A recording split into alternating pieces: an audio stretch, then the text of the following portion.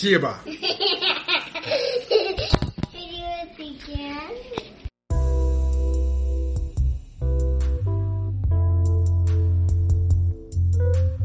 Thank you for joining me today.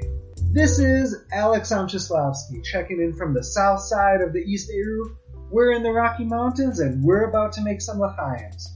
This is a 3-minute segment of a 4-week series that talks about the Jewish connection with l'chaims. The word of the day is chametz, but first let's start with a l'chaim. There are so many blessings in our life, and you are always invited to join me for a drink because you deserve it, my friend.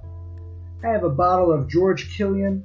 It is well known that George brewed his beer in 1864 for one simple reason: to drink and enjoy with his friends. Today we'll make this l'chaim to the present.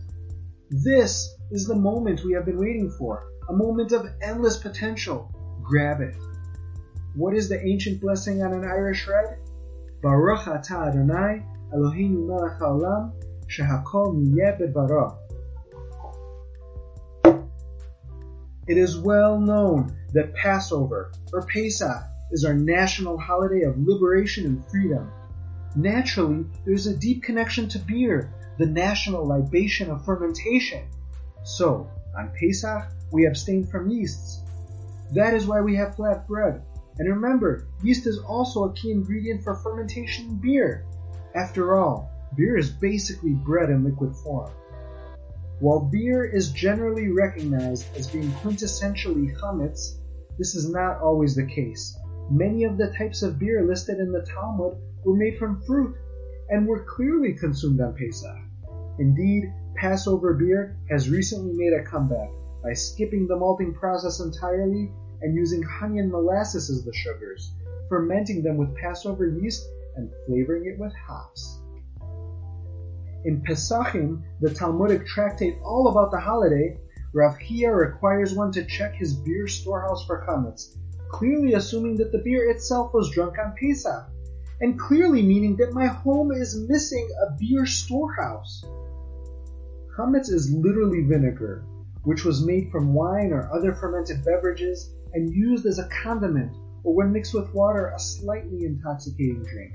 But it has also come to mean any bread or beer-like product with leaven. But what about when Pesach is all over?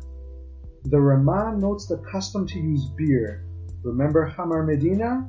A special tradition to make Havdalah to end Pesach with beer instead of wine. Because after 7 days without it, beer is a cherished beverage. After all, Mar Yanuka and Mar Kashisha, the sons of Rav Chisda, who was the famous brewer, report how a Meimar made Havdalah on beer 1600 years ago. The Alter Rebbe writes how the more important a drink is, the closer it is to wine. It seems the proper tradition after abstaining from beer for a week is to enjoy a nice cold one. What's the lesson of the day? There is a time and place for everything. And if it's Pesach, you can always enjoy some potato vodka. It will help you forget all about the beer and the bread, and pour me another shot.